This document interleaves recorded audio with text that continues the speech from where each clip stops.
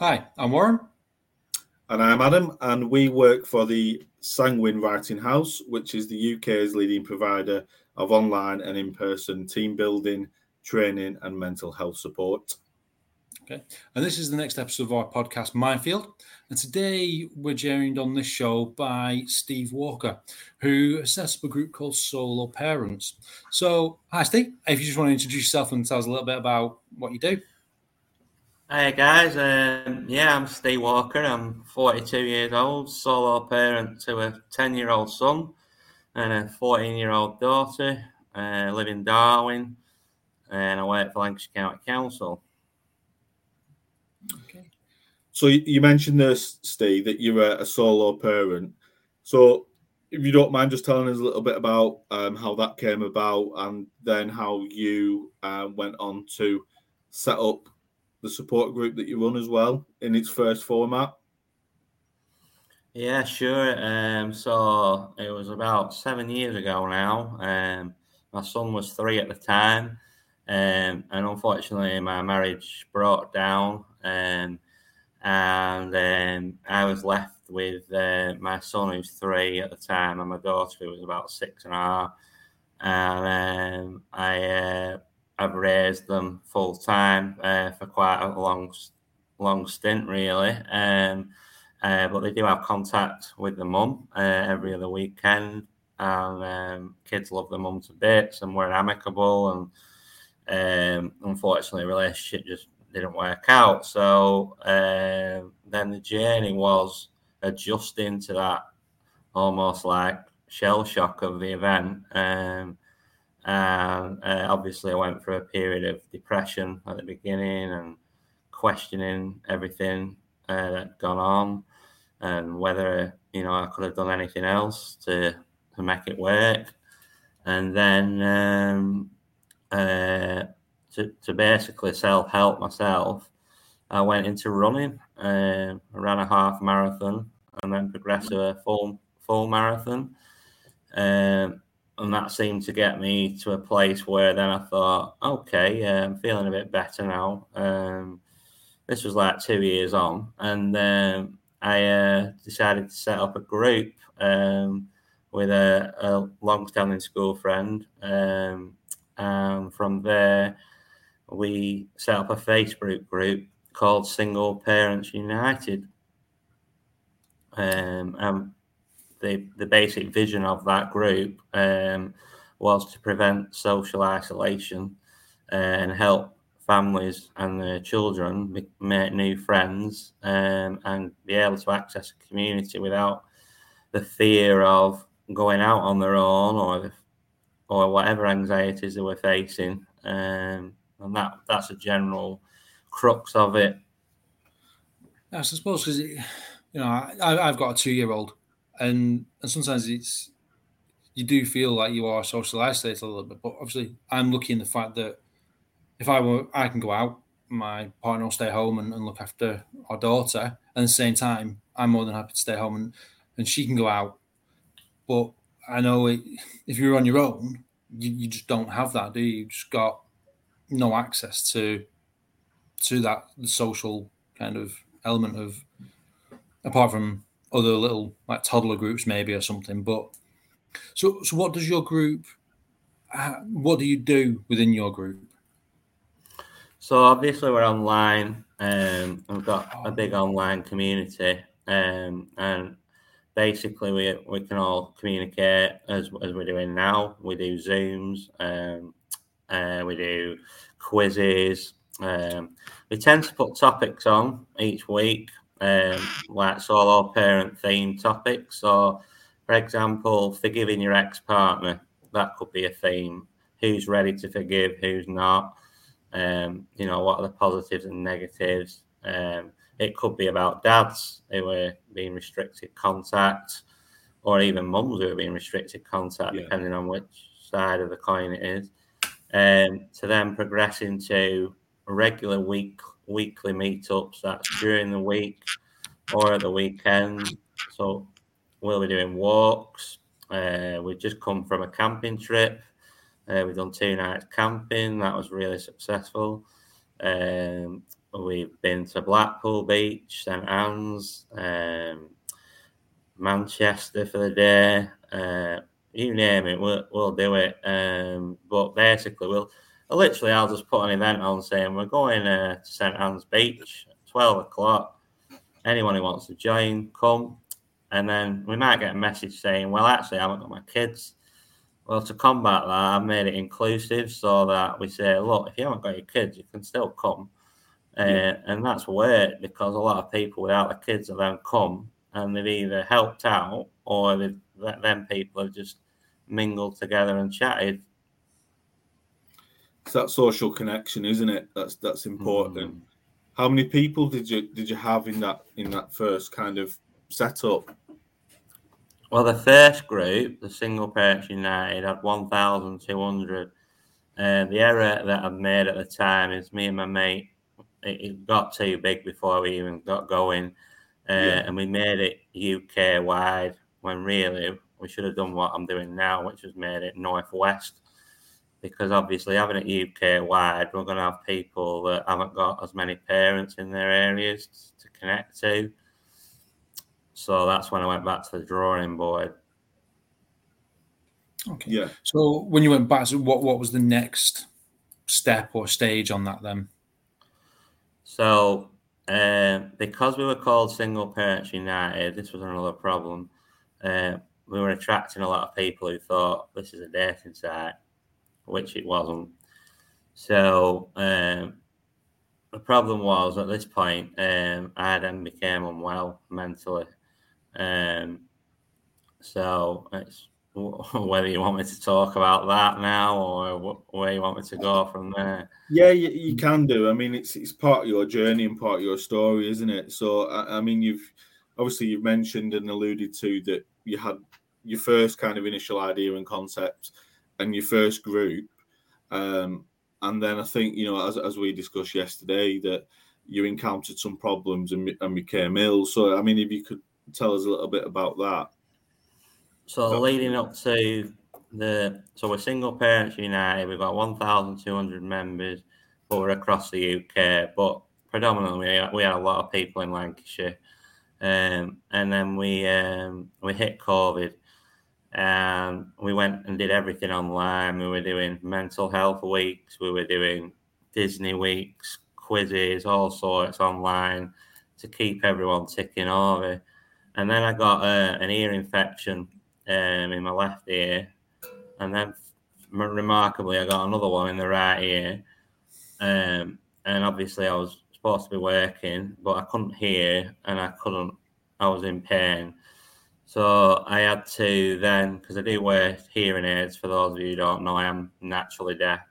But then I had to, from that, go and see the doctor for some treatment. So gave me antibiotics, didn't work. So gave me a different antibiotic, didn't work. And then obviously they referred me for a... Hello? Yeah, you're still here. Oh, sorry. I just got interrupted there. And then where was it? Yeah, so I had to be seen, and they said, "Oh no, you need surgery, but you can't have surgery for at least 12 months because of COVID." So I was basically told, "Well, I'm gonna have to live with this for a while." But the problem was, as you'll know, those of you out there who've had an ear infection, it really affects your sleep. I was just popping painkillers, and so I weren't sleeping, and this went on for a good 6 months. So I'm a guy that's gone from full-time work to no longer working, to having the kids at home because of the lockdown crisis, so they're not in school all the time, and then progressively deteriorated mentally to the point where it just became unbearable. So I was so depressed, and this was nothing to do with my separation years back because I've overcome all that. And I went to the doctors and I went, look, I can't live like this anymore. So he gave me an antidepressant, which, obviously was a sound idea at the time because there was nothing else working. I couldn't exercise because I was run down. Exercise would have been the go back to running, but because I've got stuff coming out my ears, I couldn't do that. So he gave me an antidepressant, and within 2 weeks, my whole personality changed. I started developing anxiety attacks, panic attacks.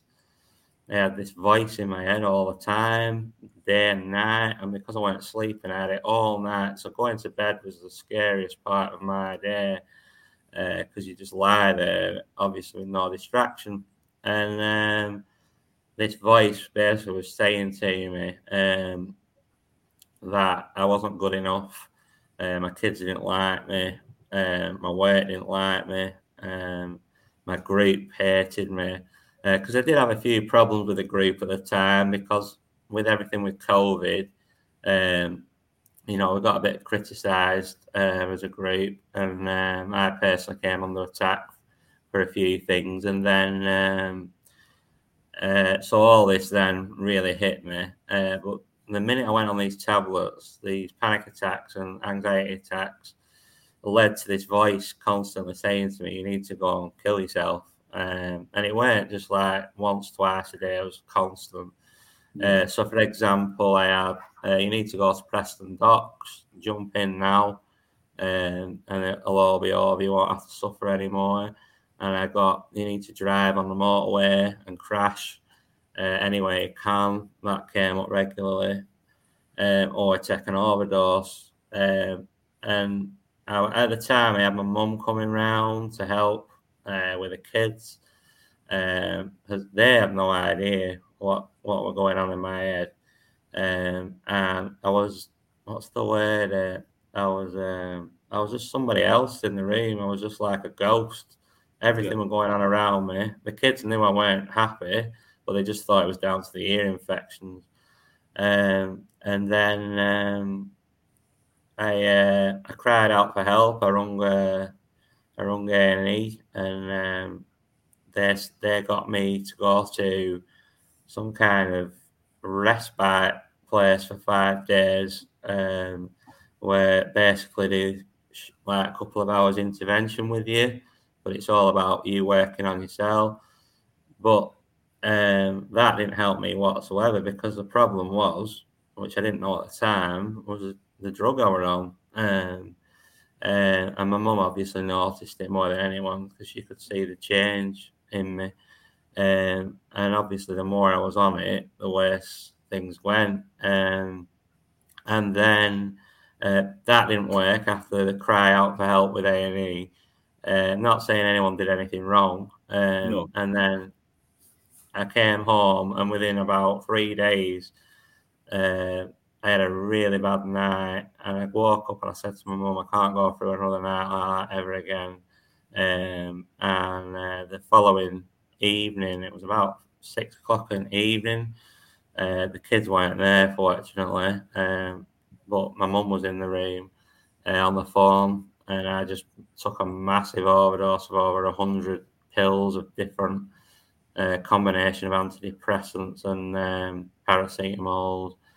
And then I woke up in Royal Blackburn Hospital. I didn't know what had happened, to be honest. The event itself, I don't remember it very well, but my mum was able to tell me everything that happened. And then the mental health consultant assessed me, the top bloke, I can't remember his name, but they got this top guy to do an assessment, because they couldn't understand my history was always clean. Never had a mental health concern ever, other than depression, which a lot of people can experience small bouts of it. Yeah. And he said, "No, it's this drug you're on. I'm going to get you off it." And he weaned me off it. I had to stay in there for 3 weeks. But because I was that worried about going home, I asked voluntarily to go on the mental health ward, so they could do more tests and assess, which he agreed to. So I went on voluntarily, and oh my God, it was the scariest place. I'd never want to go back. Never go back on a ward like that ever again. I lasted 24 hours. I begged them to let me go, but obviously I had to stay for the time of my assessment. So they managed to let me go after 2 nights. But I would never go. I'm not saying everywhere is like that, but this particular place was just not good for me whatsoever because of the people that I was surrounded by. Yeah. It's one of those, and it's so scary, but so many people need help, and all this was just down to being prescribed the wrong drug for you. According to the consultant, to me it makes sense, because if there was ever a time I would have self-harmed, it was when my wife left, because I felt I didn't want to live anymore, as everything was against me. It wasn't just her; there was all sorts going on in the background in my personal life, and I can't go into too much detail, but I was under a lot of stress from outside people, basically, who could have basically finished me off. But basically, that was a time that I would have, but because I weren't on any medication, I just said to myself, there's no way I can leave Harry and Lily. They need me now more than ever. And but when I was on these pills, I didn't think for 1 minute about my son and daughter. Not 1 minute. It's frightening, isn't it? And I think, we mentioned yesterday when we were chatting about, if you look at the kind of leaflet that comes with medication, one of the side effects with a lot of antidepressants, antipsychotic drugs is suicidal thoughts. And, how many people read that white leaflet? How many people are aware that medication could cause them to feel suicidal? I mean, like in your case, we're very thankful that, you came through the other side and, you're in a really good place. But how many people that have been prescribed the wrong medication or have been, unaware of the effects, have not managed to, come through the other side. And I think that's quite scary in terms of, doctors prescribing medication and, not fully knowing the impact that it can have on people. I think there's another thing, though, isn't there? That obviously, for some people, it isn't the wrong medication.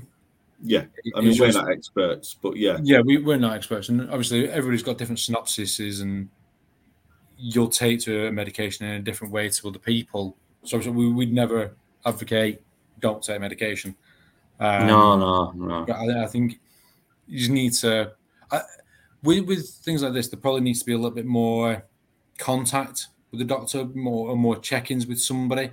Day 1, day 3, day 5, because as the more medication you're taking, the more that those signals are getting through.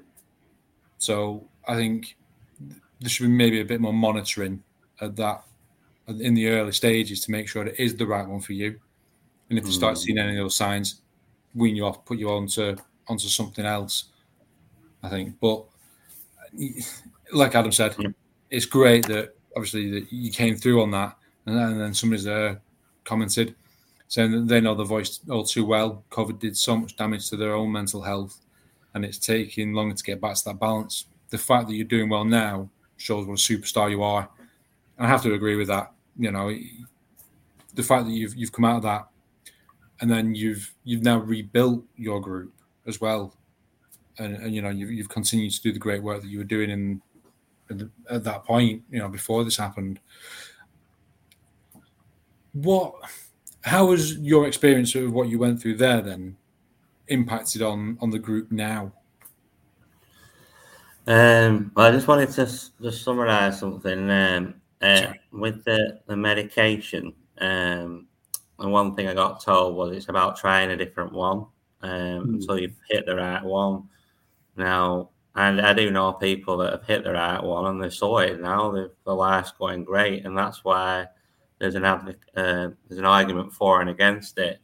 But what I would say is, if you've got children and you've got real responsibilities in your life, is it worth the flipping risk?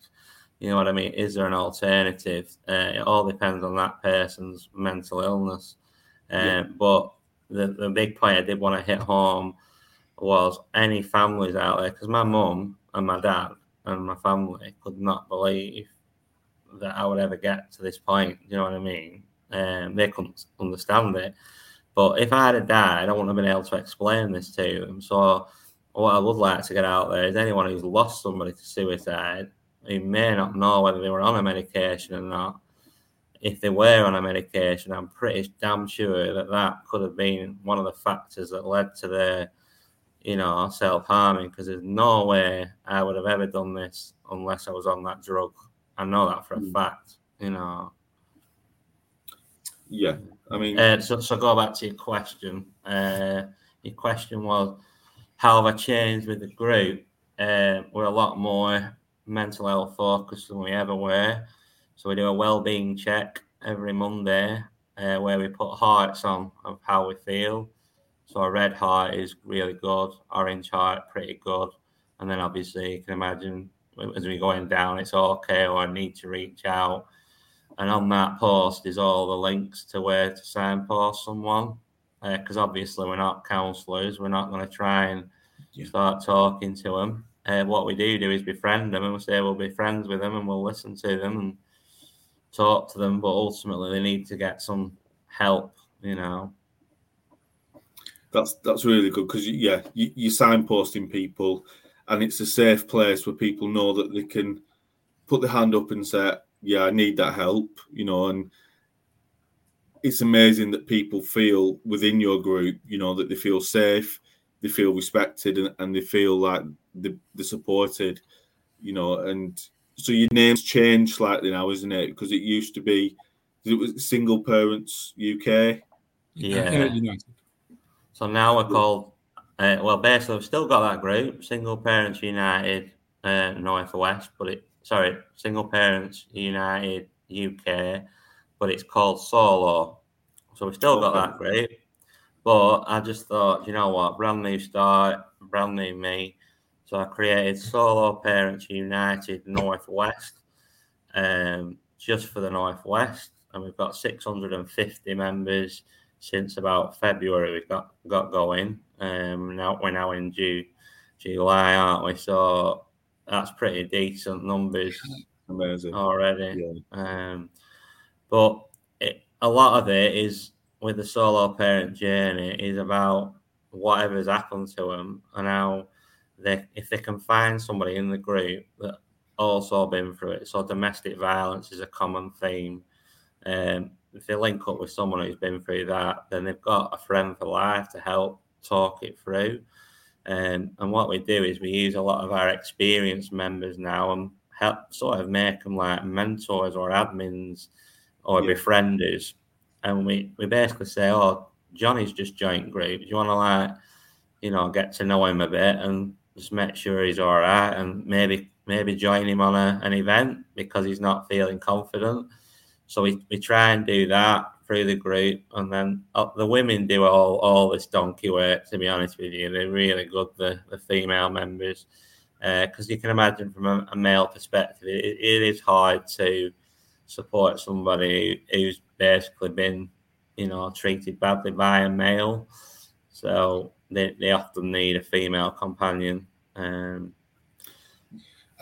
suppose it'll go the flip side as well, because a male coming to the group might find, because men find it hard to talk anyway, but for them to open up to another bloke might be quite difficult. But if you've got several people kind of trying to befriend you, I think a lot of it is just about creating a big friendship kind of circle and looking out for each other and letting them know that you're all there for each other. Yeah, definitely. Yeah. Interestingly though, guys, I mean, I really like your show. Big compliment to you, because I have tried so hard to promote dads joining the group. I don't know what it is, but we're talking like 15% of our group are male and the rest are women. I've approached all the dads groups. I've put it on all the Facebook notice boards. I've been to dads groups and told them about us, and it is that thing that men don't want to talk and share. It is seen as, stupidly, it's seen as a weakness. And It really isn't. It's one of the things that people really need to get out there and talk. In a future show, we've got a gentleman who's got a group called Talk Yourself Well, and that is, what he does with men. Simon. I know That's it, Simon. yeah. Yeah, And what he does with his group is again, it's amazing. He gets all these men to open up, and it is, it's sad that we need the guys to open up and get involved. Everybody needs support. I think we need to stop thinking of it as male and female. It's just people need support. Yeah. I think yeah, definitely. And as somebody says here, the support system is needed more than ever now. And what you're doing with these parents is incredible. So yeah, keep up the good work. And we wholeheartedly agree with that. I think it's 650 odd members. I think is astounding in the Northwest. And that's only going to grow. I think if you just keep on doing what you're doing, just that friendship will help these people out so much. And obviously, we'll post up, the links to your site and that. So if anybody wants to get involved, yeah, you can run all the events, guys. I'll just have a rest for a bit. That's it. I think there'll be some collaborations coming up in the future. Absolutely, yeah. But yeah, no, Steve, thanks for telling your story. It's not always easy sharing when we've been in a dark place, but I'm really, really pleased that you're in a good place now, and that you're doing so well. And thank you for sharing. And yeah, we just want to wish you best of luck with the group and what you do in the future. But thank you for coming on and sharing that with us. No, thanks for having me, guys. What you're doing is amazing work as well. So thank you. And that's one thing. Just before we're tying up is the thing I find nowadays is no one wants to work together. They all want their own baby, as they call it. Yeah. And I'm sick of that term. It's my baby. We call our group, not my group. It's a united group of people. I just literally, advertised it for people to join. It's not owned by me. It's just a Facebook group, and the people make it the group. But there's so many people that won't work together, and if we all work together, just think how many problems we'd solve.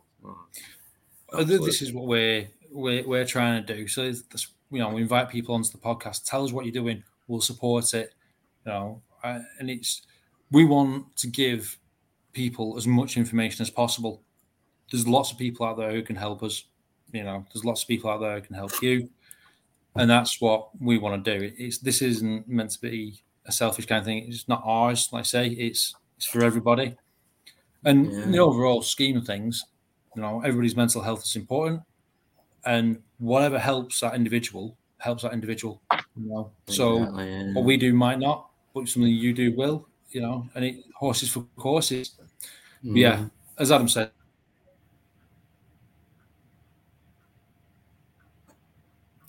Have we lost Warren? We are. Yeah. And we have Patrick Doyle, who's a consultant psychotherapist.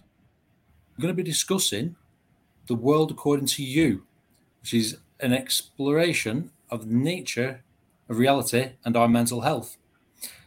So that's going to be interesting. Really looking forward to that, because obviously Patrick's brilliant.